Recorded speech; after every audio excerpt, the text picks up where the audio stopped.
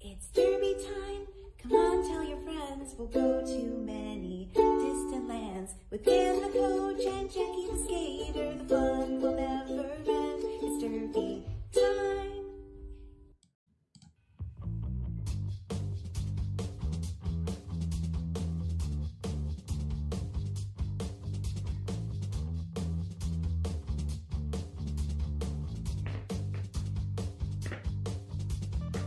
Welcome to the Power Through the Fourth Whistle Roller Derby podcast. This is Jackie Bauer. Thank you for joining us today on the path to becoming better athletes, teammates, leaders, and human beings. I say us because today is the return of Coach Dan. Hi. Hi, Coach Dan. Hi there. How you doing? How are you? Hello, everybody. Doing good. What's going on with you? Oh yeah, having a podcast. Probably have things to say. Yeah, we do. We have plenty of things to say. And before I get to this week's episode, I want to give you a little preview of what I want to do for next week's episode. So you may have heard a few times in the ads that Anchor has voice messages. I kind of want to try something where we use them because I've had some requests of people wanting to hear about bout day rituals, bout day prep. What do you do on bout day to feel ready, to get excited? And I have a lot of ideas of stuff I do and some maybe recommendations, but I'm really curious to hear what other people do too, because I think it could be really fun and just, I don't know, interesting. So I'd like to invite you sometime in the next week to use Anchor voice messages. There's a link in the show notes, and you can leave up to a 1-minute voicemail. So maybe practice what you want to say first so it can be concise. Maybe just tell me the best things you do on bout day to feel ready. And if for any reason it doesn't work or you don't want to leave a voicemail, you can also email me at powerfourthwhistle@gmail.com or send a DM on any of the social stuff. So that's next week. Let's talk about this week. This week, we are doing a big topic. 7 ways to lose your team's trust. Doom. Yes. But also, we're going to flip that. And with each thing, we're going to see, okay, this is the way you lose the team's trust. What's the way you can flip that into a good thing? How do you gain the team's trust? Mm-hmm. How do you be the trustworthy person your team needs? So this is mostly a coaching tool, but I think this also can apply to a lot of leaders in your league, captains, anyone voted upon for some sort of leadership position. A lot of these can have applications for other people, but we're mostly going to talk about it in terms of a coach. Also, I would say any skater might come to a realization that something has happened to their relationship with their coach or captain, and they might have trouble identifying what happened to that relationship, why they're frustrated, or why something feels disconnected. And maybe being able to identify what happened can help. Yeah, especially if you hear the flip side and maybe you get some ideas on how to repair the relationship, because I don't believe anyone is a lost cause. Sometimes it seems like pushing the person out is the only way to deal with a problem. But I think a lot of people, given the opportunity, can learn from mistakes, can learn and come back and be better. Maybe they just need to take a brief hiatus and then come back.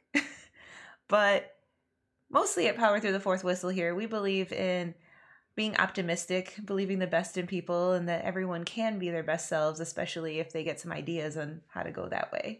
Yeah, all that is written on the sign outside the door that says, "This is the Power Through the Fourth Whistle office." All that is part in the slogan. We're in your office. There's dragons in here. You can have both. Let's all believe we're in an amazing Power Through the Fourth Whistle Roller Derby podcast office. There are amazing skaters on the walls everywhere. All of our idols. There's probably disco lights. It's just gotta have the laser beams. Okay, there's laser beams in this room. There's a smoke machine. All the things that would make it extra cool. Yeah. obviously. Because that's what makes things cool, right? Yes, and entrance music, which we have. Yeah, we have entrance music, so we're already like most Tangent. of the way there. We're already tangent. Okay. So we've got 7 big bullet points. No, wait. 1, 2. Yeah, let's say 7. We're going to go with 7. It's definitely 7. We already said 7 times at least. Okay.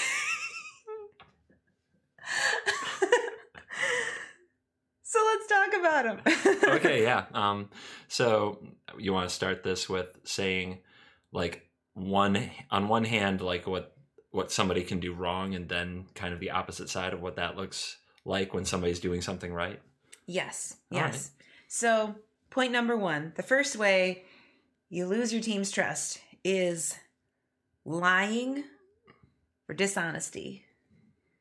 So this can take the form of, well, anything that's a lie and people can find out that it's not true.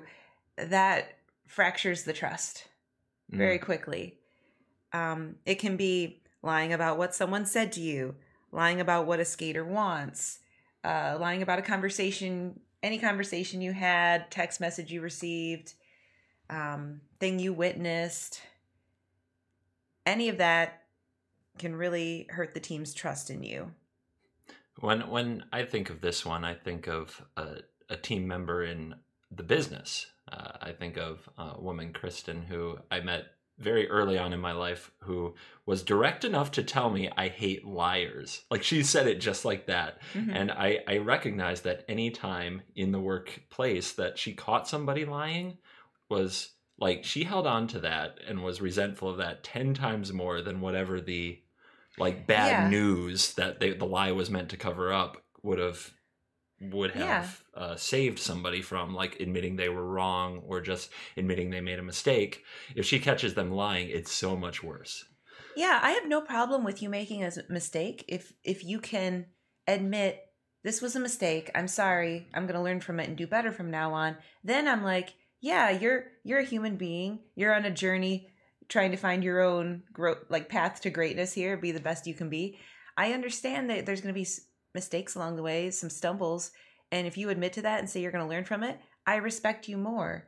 But if you just lie about it or maybe don't admit you ever made a mistake, then I'm going to have a problem with you. So where is that going to come up in roller derby? Well, I guess an example could be if you fib and help a skater pass their laps that didn't quite get them. That could be an example of lying. If you tell other people, oh yeah, it was 27 laps, but maybe it wasn't. Mm-hmm. And that hurts the skater you're helping as well, whether they were aware of it or not. It's going to hurt them in the long run. Yeah, and it can hurt your reputation with the team. That's definitely an integrity issue of saying somebody did something that they didn't. How about, like, as far as like communicating with your players, with your captains, with your teammates, things like that?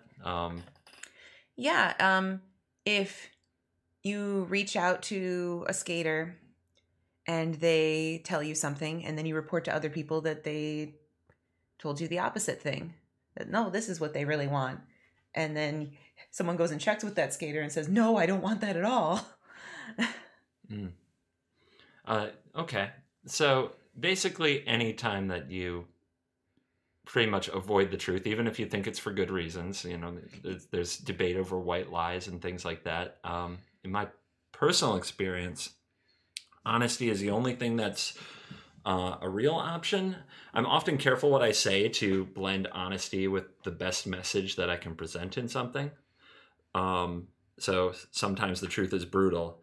But if you go to somebody and you tell them, you didn't make this roster because your crossovers aren't good enough, but the truth is you didn't make this roster because these players didn't really trust you to play this part, then you gave the person the wrong information, and they'll be focused on the wrong things. And if they hear later that whether or not they can do a good crossover had nothing to do with it, that it's really an issue that they have with other players, then they don't believe what you said anymore. So like I see the lying and dishonesty thing completely different than I think skaters will ever really understand, most skaters, because for me, I'm often relaying information from within a very small group, and there's a lot of room for not manipulating the truth, but there are different kinds of truths and there's different ways to look at it. And exactly what somebody says to you isn't always exactly what you end up saying to somebody else. So to avoid that, it's like you try to stay as clear as possible. And it's pretty tough, especially when you have to talk to another skater. Mm-hmm. But what does the opposite look like? Like when you're avoiding specifically dishonesty, what does that look like? I think that it's just coming forward with information when you have it, when it's the right time to give it. Not putting things off and acting like you're hiding something from the team. Just being as forthright as possible. Not like telling everybody everything, because that could be rather alarmist. But when the team needs to know something, you need to tell the team, and it needs to be an accurate picture of events or whatever. Like you're saying, if somebody didn't make a roster, you should tell them the reason, the right reason they didn't make it, so that they can actually work on that and make it better for next time and have a better chance of making the roster next time. Stuff like that. Okay. I think we should move on. Okay. The second way to lose your team's trust is double standards. So this one is pretty easy to explain. If you make something acceptable for one person and not acceptable for another person. If you're saying, this is the attendance policy, everyone has to abide by this attendance policy.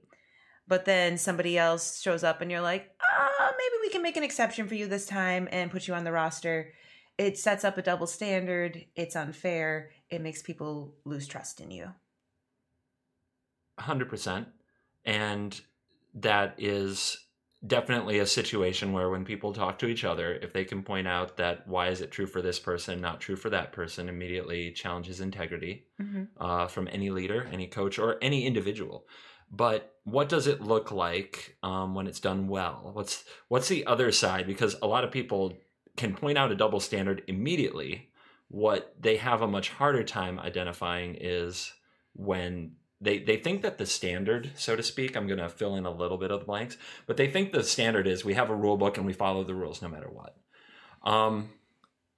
I think that borders on just avoiding difficult decisions by defaulting to rules, which I'm not in favor of necessarily. I think there's a time, there's always a time to break the rules to try to do things that are better for it. But as far as that not being a double standard, the key to that is you have to have the right reasons. And you have to be able to say, I would do that for anyone. Yeah, it has to be a clear reason. It has to be a reason everyone can understand as right now, this is the best thing for the whole team, that the rule doesn't make sense right now in this case. And if we can agree on that as a group, like everyone can see that, then we can move forward and still continue with trust because everyone sees it and it makes sense. But if it doesn't make sense and it feels like iffy, then that's where the double standard lies. Yeah, and especially if you as a coach just make that call on your own. Like in the dark, no reasons, no rationality.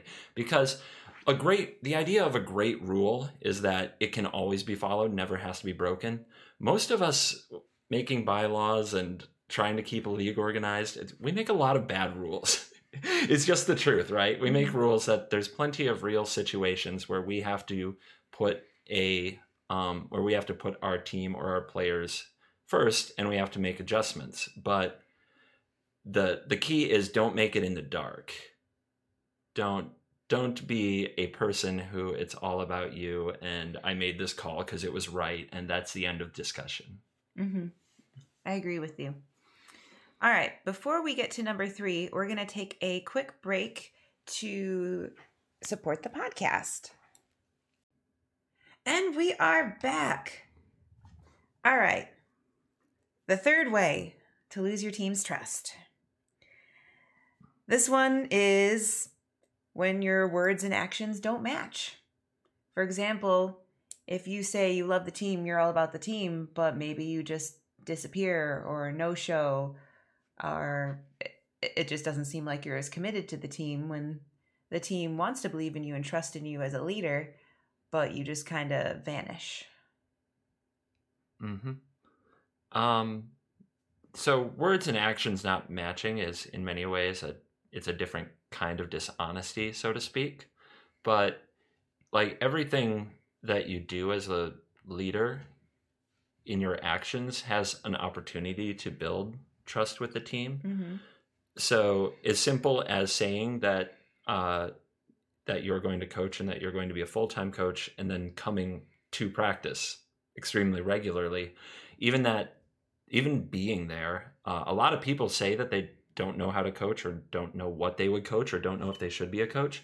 And a lot of it starts with, can you be there? Will you be there? Can you be counted upon? And that's the beginning. Showing up is the very first and probably most crucial element, because I think that there probably aren't a lot of leagues missing somebody who would just come to a game and talk to the refs and stand there looking like a coach. I think a lot of teams are missing somebody who will come to practice and actively involve themselves in some kind of a coaching or leadership capacity. And so when we start with showing up and we talk about disappearing, it's like just being an active part of the league when you say that that's what you're going to do. I try to commit to a full season. So when I'm thinking about if I want to coach again next year, which I always do, like every October, it goes through my head, so to speak, as to whether or not I'm going to sign up for another round. And every single time I do think about it in a full 9-ish month commitment, possibly more, and whether or not I am willing to show up. When things come up that get in the way, I treat it very seriously because that's where it begins. Now, words and actions not matching. Some other examples of that you can see from a coach anytime, and I've seen this, I've witnessed this myself, is coaches that tell a player something because they always want to be the person with the good news. Mm-hmm.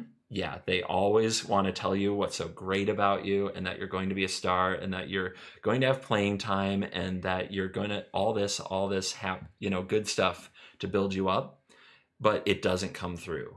Right? They don't follow through on game day. You don't get that many jams. You don't get off the bench too much. Or they say that they're going to use you in this capacity and then they don't. On the other hand, the other side of it, what's that look like? The other side of it would be, okay, let's say that you normally do show up at practice a lot. Part of honoring that commitment and being trusted would be if there's a day you can't be there, letting everyone know in advance and why, because people it's personal information, but sometimes they need to know that there was just something really important so that they know that you're also really important to them, but this thing just had to happen. So just letting people know well in advance the days you can't be there so that they'll be even more like, okay, cool, but this person's going to be here the rest of the time. That's great. And then just obviously honoring the promises that you make. If you make a promise to someone that they're going to play in a game, you better find a way to put them in a game. And that's why, as a coach, I believe you're so clear with the types of promises you make when you talk to the team before a game. Sometimes you tell them, hey, I cannot promise you're going to get playing time in this game because it's a really important sanctioned game and it's against a very tough opponent and you are a newer player to this roster. If I can, I'm going to get you in, but just know in advance it might not happen today and there's a really good reason for it and I want to set you up for success. Even if they don't like hearing that information, even if that's not fun to say, it's terrible to be the one that has to deliver that information. It's going to be the truth, so they're a little bit more prepared when it happens. If you tell them they're going to play and they don't, then they're going to be a lot more upset than if you prepared them for it in advance.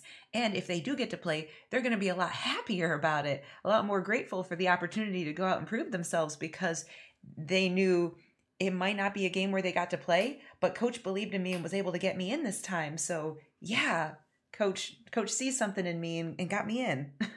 Mm-hmm. All right, let's move on to the fourth way. This goes right in with game day quite a bit. Number 4 is diverging from an agreed upon game plan without clear reason. An example of this could be maybe you set up 2 lines of blockers before the game. These are the blockers that are going to be playing together. And then you just suddenly change that up and start putting people together in a seemingly random configuration without explaining why to the team, without explaining that this ever would have been a possibility. Maybe they never practiced together and they don't know why this is happening. And you're just kind of like, and now this blocker's going to jam and this jammer's going to block.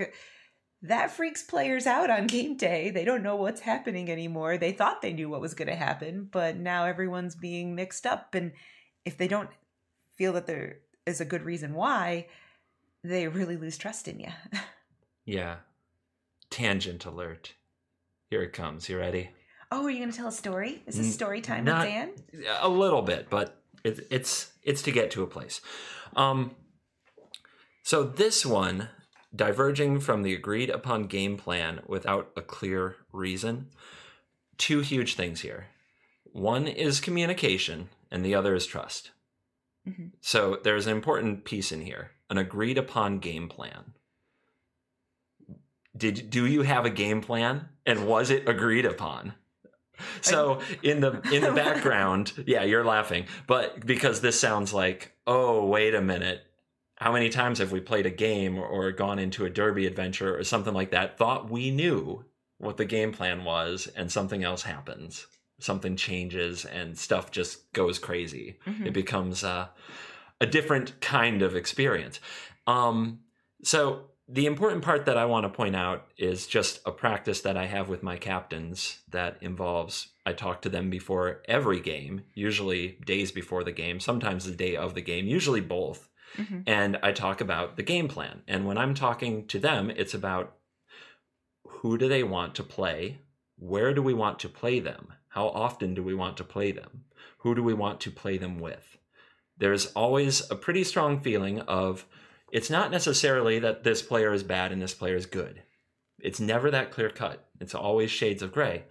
Player so-and-so is good next to so-and-so, but she does a very similar role to player so-and-so, so we don't want those two to play together. You see where I'm going? Because they might just get in each other's way. Yes.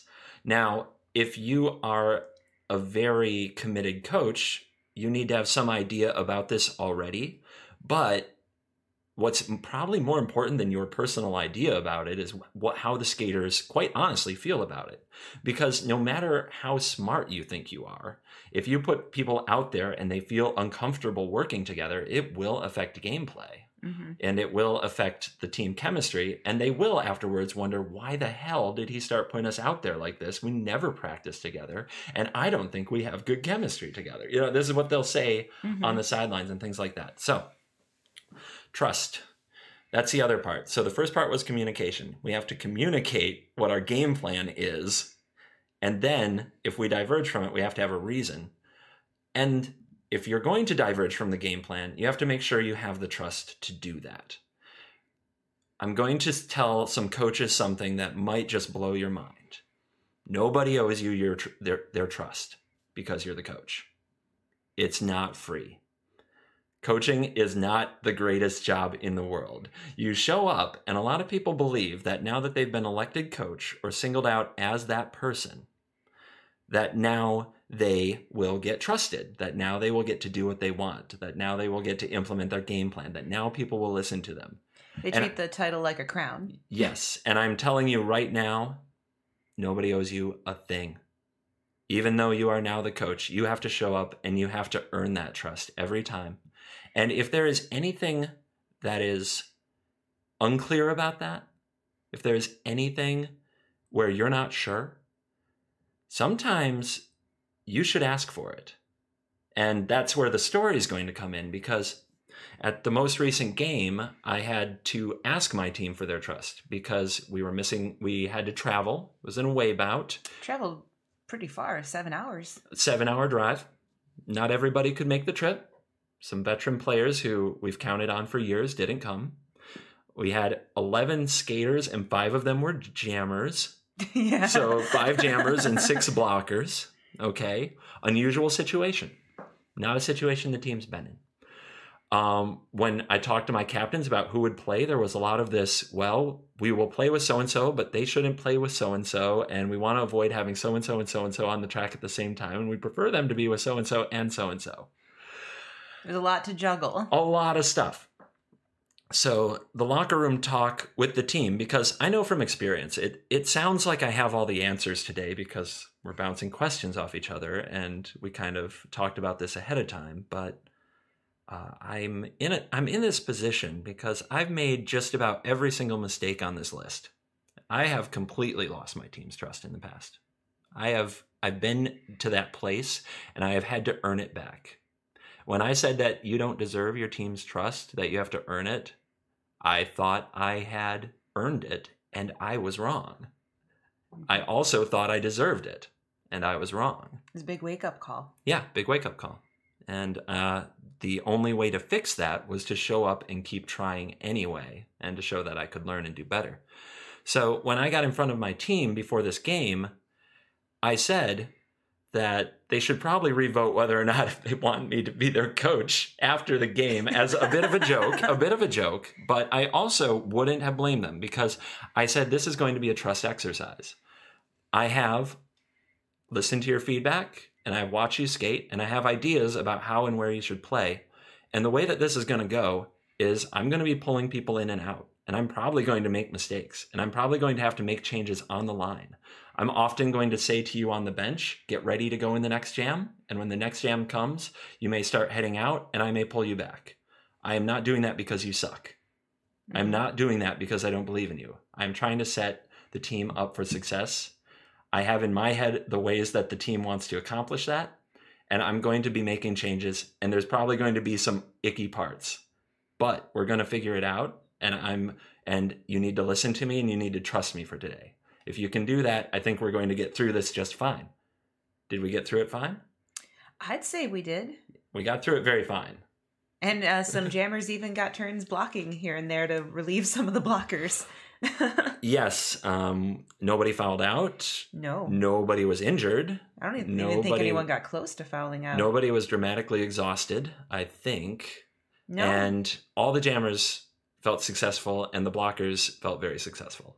Right? Yeah. And that was one of the most exhausting games I've ever coached because I had to make decisions about who was in the blocking lineup and who was in jamming against which jammers the whole time. It was a strategic approach, but if the team at any point didn't trust that I was trying to follow their game plan to the best of my ability, or didn't trust that if I changed it, I had a good reason, it wouldn't have worked. There would be a lot of little behind the scenes, blah, blah, blah. Why do you do this? Why do you do that? What's he doing? Is he playing God with us? What's going on? Mm-hmm. And I don't feel like that happened. So I'm really proud of that. And that's what it looks like from the other side. If you have to diverge from the game plan, let people know ahead of time. If you know you're going into a situation that is difficult, where you need your team to trust you, it's okay to ask for it. Mm-hmm. I can't stress that enough. I think that the best thing I did in that game wasn't on the track. It was in the locker room when I asked them to trust me, so that during the game, there wasn't a clash of any kind. There wasn't a lot of doubt. There was just action. And I think that's the best thing about coaching, is when you can just be in it. You can make the call that you believe is right, and your players execute it with confidence. Mm-hmm. That's the good stuff. And I feel like we had that, even though it was a very tough situation. And I think most games, like, not as difficult as the one we just did, but for most games, you do always let us know what the agreed upon game plan is in advance. This is how we're going to set everybody up. These are the blockers, the jammers, the rotation. But you also let us know the backup plans. Like, if this person actually isn't feeling well enough to play on that day, this person's going to come in instead. If we come into a certain situation, this person might come over to jam, this person might come over to block. So everyone knows in advance if they might be a dual role player, if they might have more playing time, less playing time. They know what can be expected and are often advised to remember to be flexible. But we always know what the possibilities are.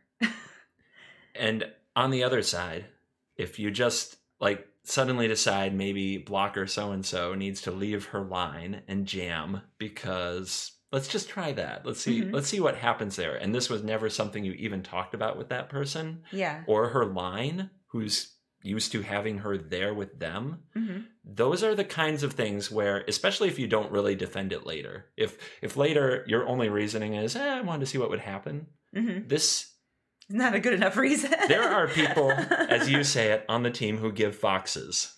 Oh, they are givers of foxes. And that is not cool with them. That seems like you're just goofing off. And this is not goofing off. Yeah. I'm a giver of fox. Side note, that's a new t-shirt design. Number 5 on the ways to lose your team's trust list is questionable motives.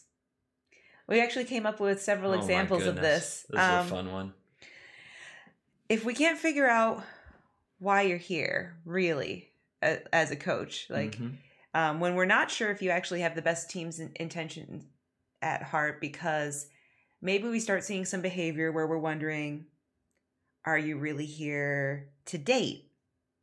Maybe to try and date a player. Pretty common one. Someone else in the organization. Are you here to make your significant other look good? And just kind of lobby for them? Or are you maybe someone who enjoys telling other people what to do? Are you attracted to power? Do you maybe fall into the God complex if left unchecked? Or are you here because you need other people to like you?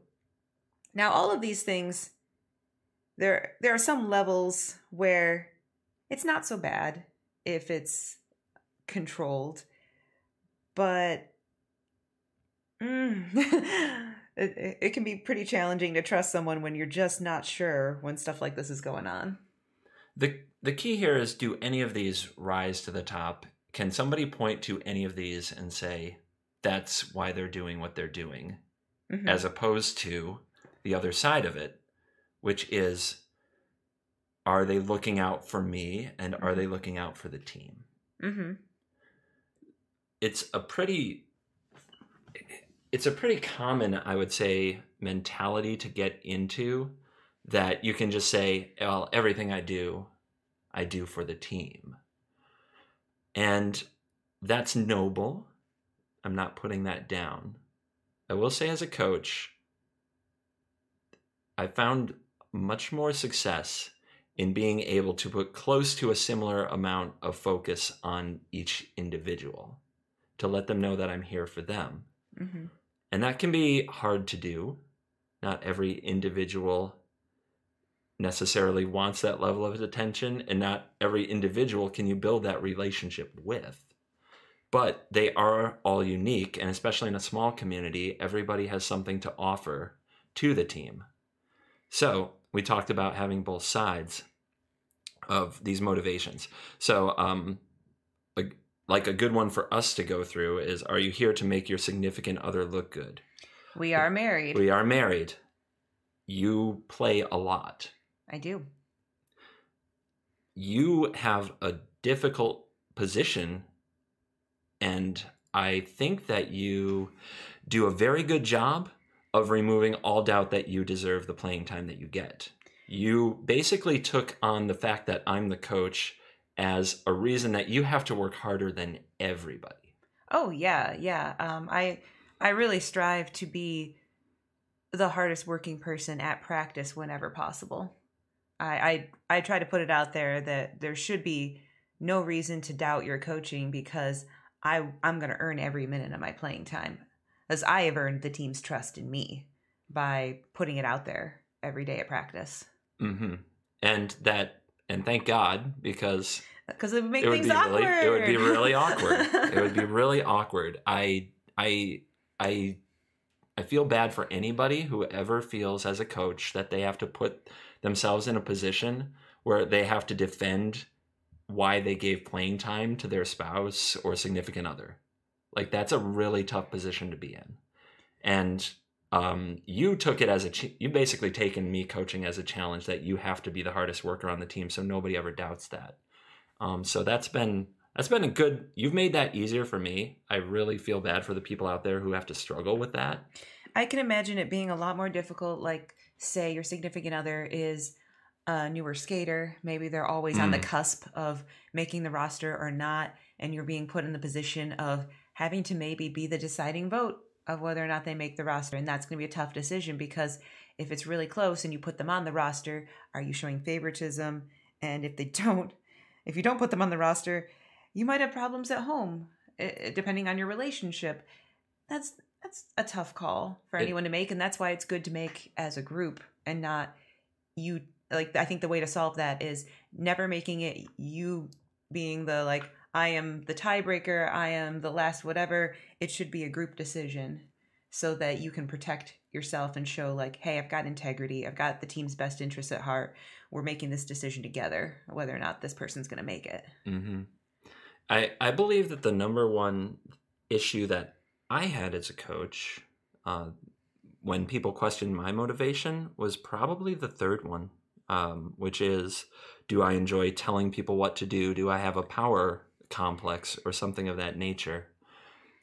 I honestly don't believe that's me, but I can also see that it only takes people believing that that's possible to wear it. It doesn't break trust. It wears it down. It corrodes like their feelings about your integrity. You know what I mean? Oh yeah. It chips away at the armor. I can speak to the time I was a captain and I had an idea of what that position was. And I think in some aspects I ran it a little bit more military style. Like, I never yelled at people, but I was a little bit more like, let's go, let's go, let's go. And I don't think I was as compassionate in the beginning as I could be. And I had to learn a lot about compassion, about how to make practice more fun, because I didn't come from a league that made fun the top priority at all. And I had to learn that that shouldn't be the case everywhere. There are different styles of derby, and it's okay to have fun. What? Yeah. Okay. I guess we can double back to the "Are you here to date?" one. That's yeah. That can make things awkward, because if they're seeing a lot of things going on at the after party and they're like, oh my God, they're just waiting until everyone gets drunk and then trying to pick one off, that's going to make people suspicious of why you're here. It is. My personal approach on that, and I've now worked around groups of women for most of my life, and we've been in a relationship for 17 years-ish. Something like that. We've been married 13 years. It might be 18 years-ish. Okay. We've been together a long time. And you've basically put up with me having working and coaching relationships with a lot of other women throughout. Yeah. There are women out there who don't like the idea of their man spending time alone with any other woman. And I've spent a lot of time alone with other women. And I don't feel I've been questioned about that on any team at any point. And I think that's because I have a pretty clear compass on this. Now, I'm not here to judge how anybody else acts in an after-party situation, in what's supposed to be a celebratory situation. But personally, I've found that there's so much coaching that's done at after-parties. I'm available before and after every practice, and yet I rarely have a serious coaching talk at most practices. After a bout, at an after party, suddenly they have a drink and they feel accomplished or they feel frustrated, and they really want to have a serious talk. You know out there, everybody out there knows those serious drunk talkers, right? Mm-hmm. We're gonna have a long conversation now. And sometimes they have a lot of confidence. And sometimes especially when the game or their own personal playtime or play didn't go as well as they hoped, they are very vulnerable. Mm-hmm. And how you treat that as a coach, I think, is going to say everything about your real motivations. I don't drink at after parties very often. I rarely have more than one drink. And it's rare I have one drink every, maybe a couple times a year, and I rarely have more than one. Because I need to be myself. And I need to be completely in control of what I say to each person if they're in that vulnerable state. As if you say the wrong thing, it could absolutely come back on you later because you're maybe a little bit under the influence and sometimes the wrong thing comes out. And you know that you're going to be just as judged at an after party after drinking as you would be at a regular practice for what you said, what people remember you saying. Yep. And on the same note, I definitely would never drink before coming to practice or have a drink at practice or anything of that nature. I show up in complete control of myself, and as a coach, I stay in the moment with each person, and I make very clear what my role is. I want you to succeed. Mm-hmm. That is what I am here for. I am here for the team's success, and I'm here for you as a part of it. I can't tell you which one's equal because every now and then I have to balance the scales on that. But I do want you to know that that's what I'm here for. And that anything that you say to me, you can trust that I am listening, that this is important to me and that I want this to work and that I want to see you enjoy this experience because I believe it's a lot more than a sport.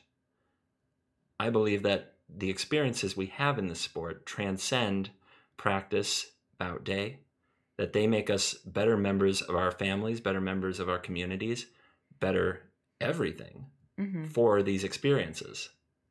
Better people, better human beings. That's what we try I see to what do. you're doing. It's like you listen to it sometimes. Every now and then. And the last one on that part was are you here because you need other people to like you? If you're the type of leader who really needs to accommodate everyone all the time, but can't make a hard decision that would be for the best of the team, people are going to see that. They're going to notice, and they're going to wonder if you have a backbone and what you're really here for.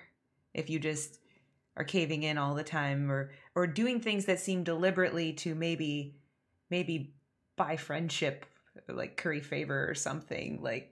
I don't know if I'm saying it right. It's okay to be here to make friends. That's okay. It's not okay to make your decisions around what people will like or not like. Now, you can tweak the way you give the message to what will make somebody more likely to accept bad news or deal with a tough situation better. And that's just being a good supportive person. But you can't change what is the right decision to get more people to enjoy you. And I will tell you straight up, if you are taking on a job like coach or captain to get people to like you, that is the wrong job. Oh, yeah. Because you're going to be put in a tough spot where you have to choose between one person and another person being on a roster, between this person's playing time and this person's playing time in the moment, who you're going to send out in a tough moment. And these decisions have consequences, and you're not going to get everybody to like you because someone is always going to be disappointed. You can't, it's impossible to please everyone. And if you keep trying to do that, you're going to, destroy yourself too. It's going to be hard. And it's a cliche that they don't have to like you, but they have to respect you. People say that pretty often when you talk about coaching and leadership. One, they don't have to respect you. Things can go very, very poorly, and they will if they don't. But nobody's required to. You have to earn that. Mm-hmm.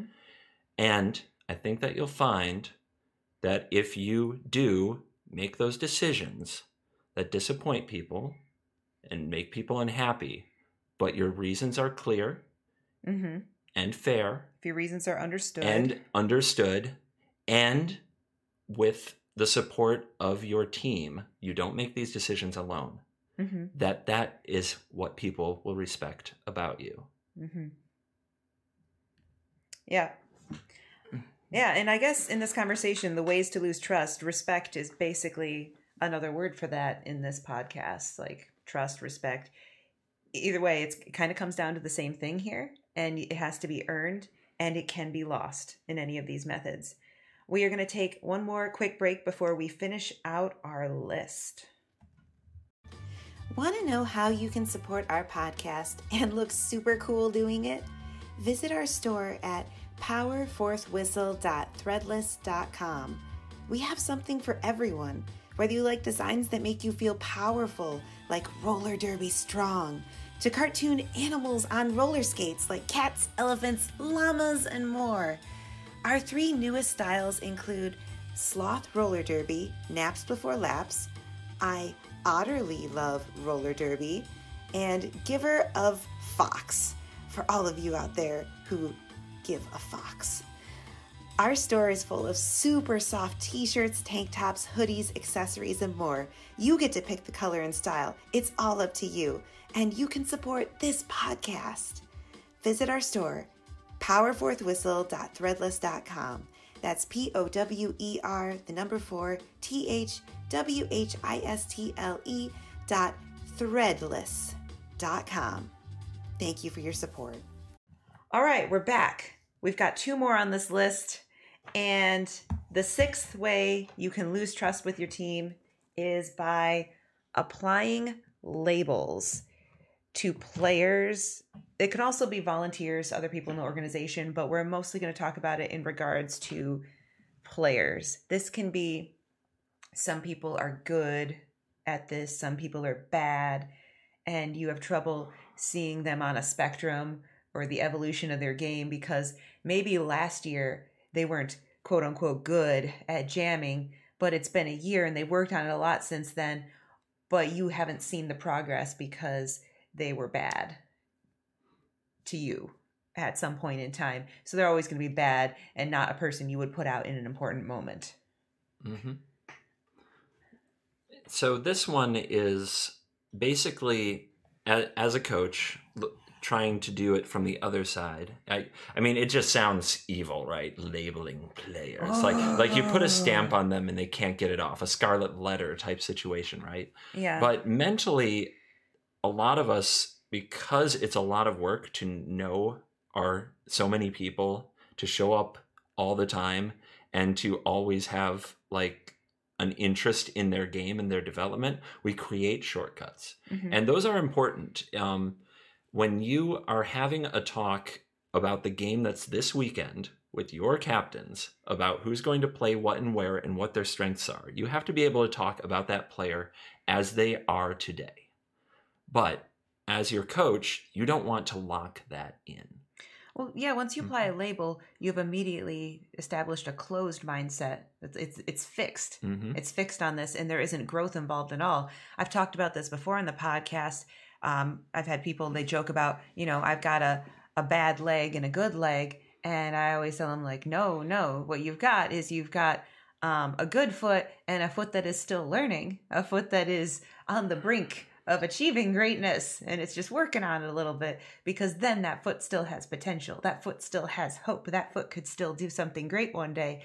But if you always say it's your bad foot, it's not going to make it, because it's just stuck there in perpetuity in your mind. Mm-hmm. And plenty of players let other players, or plenty of coaches let other players get stuck in a certain spot in their mind. And a player can tell.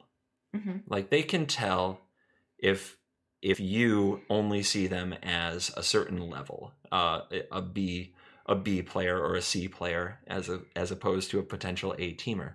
Mm-hmm. So as a coach, I feel like I owe everybody who puts in the time, who shows up to work hard at practice, I owe them some optimism from me that they can be amazing, that they can be great, that they can be, that I look at every player, I try to look at even the newest players, like with the right effort and with the right enthusiasm. If they do it, if they really go for it, they could be the best player on the team. Mm-hmm. And I try to remember that even when I'm talking about them in such lines as I don't think they can they haven't passed their 25 and 5, so 27 and 5, we yeah. shouldn't add them to this charter Mm-hmm. because we have a spot open for somebody who is faster. Even when I'm talking about that player in that moment, like, that is just a moment. You Mm-hmm. have to be willing to adjust your view based on what they are doing, because as soon as you just get in your head that a player is X, that player will know it when you talk to them. I feel like one of the worst things that a coach can do to a player who comes up to them and tells them about what they're trying to accomplish is be like, so say a player approaches and says, I want to be a jammer someday, Mm-hmm. and I also would like to be trusted as a pivot, and I want to be a captain someday. Like, all of these things. Mm-hmm. And a very coachy response, or something that might just come off the top of your head if you're not listening or not thinking about how it sounds, is, why don't we focus on getting you onto a roster? Mm-hmm. You know, it's like, okay, what I heard is, one, it's true. You do have to get on a roster first. But what they heard is, you don't see me as that. You don't see me having that potential. Yep.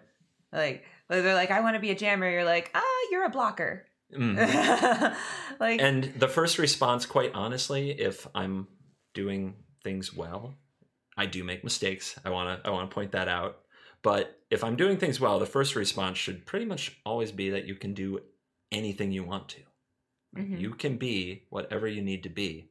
You just have to work really hard at it, and you have to prove to your team that you can do it. The opportunity that I'm talking about, giving everybody that optimistic opportunity to be their best self, that opportunity is practice. Mm-hmm.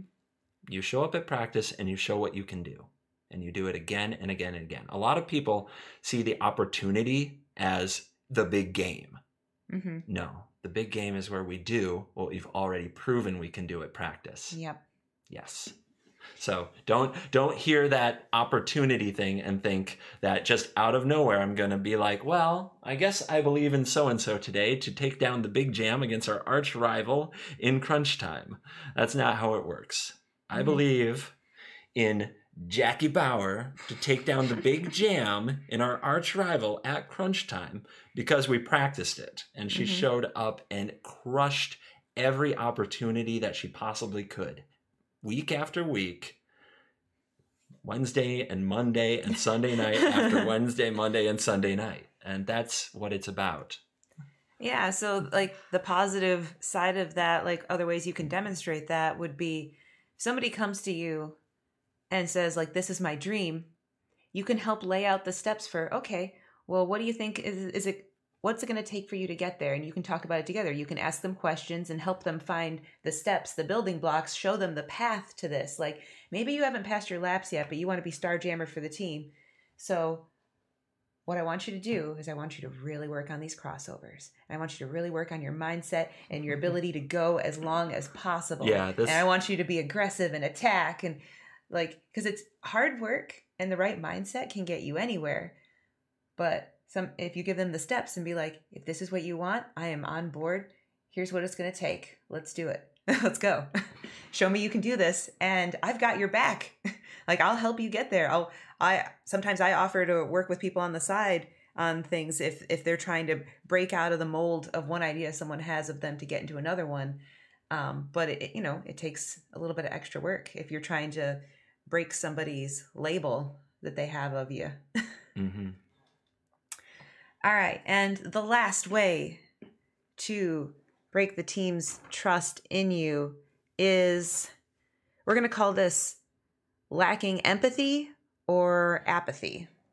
This could be not caring about someone's personal problems or limitations. Like, if somebody stops showing up to practice, just being like, well, I'm going to coach the people who are there. This person's not here today, whatever. But a person who has empathy might reach out and check on that person, like, especially if they've missed multiple practices, to be like, hey, I care about you. What's going on? I'm not trying to bug you, but if there's anything I can do to help, can you let me know? So the apathy would be like, not caring when somebody's not showing up. It would be not being able to see things from another person's point of view when you're dealing with them. For example, you have a hardened rule on this team, which is you can come to me anytime, any day. You can call me on Christmas if you want to talk about something with the team. But the only time we don't complain or try to alter things is on bout day. We don't mess with bout day. We don't mess with our mindset, our team mindset on bout day. And that's the thing we have. And, if you're someone who's messing with people on bout day, I would call that as maybe you are missing empathy right now, because everyone's trying so hard to get into the right headspace to perform at their best today. And somebody's messing with them, poking them, bothering them about things that aren't that important today and stressing them out. It's going to mess them up on game day. And they're not thinking about that. They're only thinking about, oh, we need to solve this problem. Maybe it's not a problem that needs to be solved right now. And they're forgetting how they might be affecting the other person when they bring it up. Yeah. I see it a lot differently, like when dealing with an entire group. Mm-hmm. So this one is a fine line, mm-hmm. because you will encounter people as a leader that can use this almost against you if you're too emotionally involved and care about people too much, because they like the attention. Mm-hmm. And at the same time, you risk, if you pretty much just set rules and tell people what to do and remain inflexible and basically say, don't come to me with your problems, just kind of do what I say, just show up, perform. Then if you come off cold, if you come off uninvested in the individual, that's the sort of apathy that I'm talking about. Like when you literally act as if it doesn't matter who shows up, when they show up, how they show up, or anything like that. And instead just say, well, if they're not here, if they're not trying, then I've done my job. And that's it. It's kind of a hands up in the air. I can't control what's going on outside of this practice. I can't control why somebody isn't showing up, or why they're showing up late, or why they're showing up in a bad headspace. So I'm just going to say that's their responsibility, and I'm going to have nothing to do with it. Now, don't get it wrong. It is their responsibility. I'm very intense that I'm very insistent that we take ownership of that responsibility, because the only way you can own your success is if you get there with your own effort. That's really important to me. Everybody who plays for me has to be able to own that success, that they kind of drove their own, that they climbed that mountain, okay?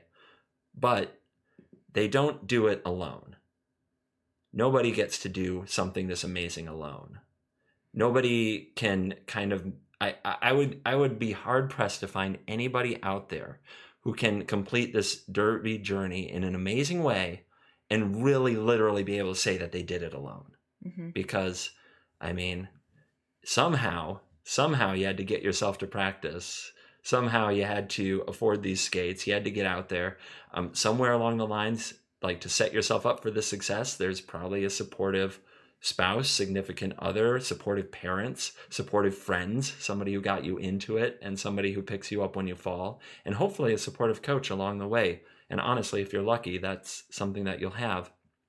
So you have to walk the line between people have to take responsibility for themselves, but you do have to, if they are a person who is in this, if they are part of your team and your community, you should care about what they're going through. You should care enough to let them know.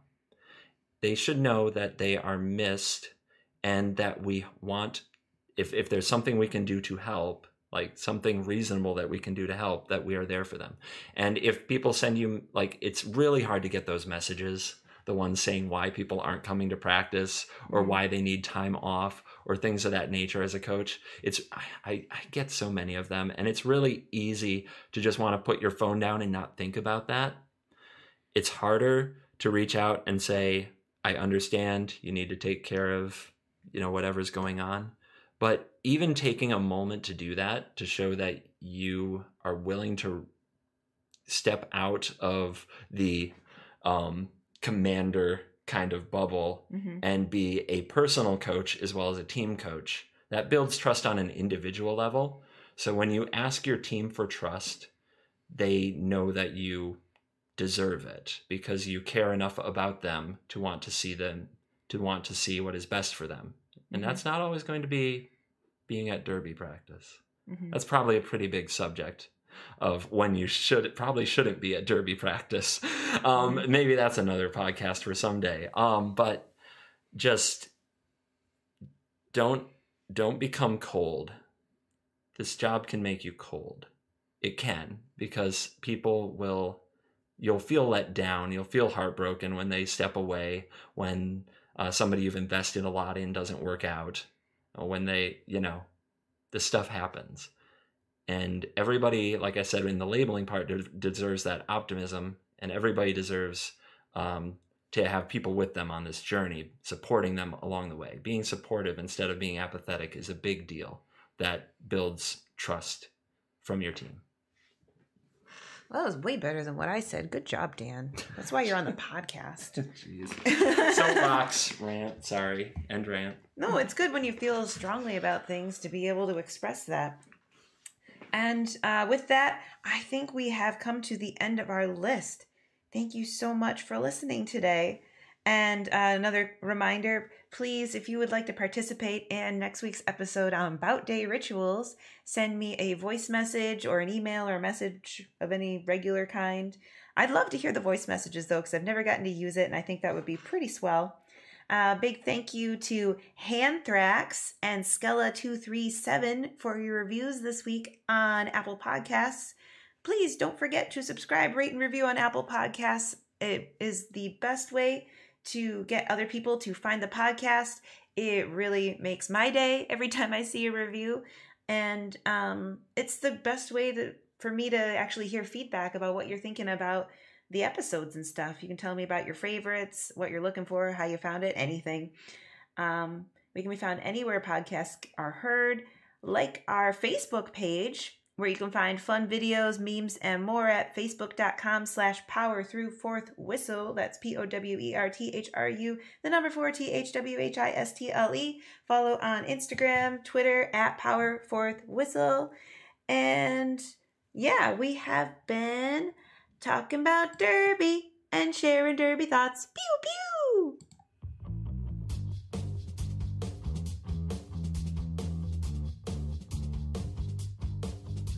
Was I supposed to pew pew? I think you missed your cue on the pew pew. Do you want to try again? But I just did it now. Doesn't that count? Okay, let's do it. 1, 2, 3. Pew! Pew. Okay, 1, 2, 3. Pew pew! Pew pew. You suck at this.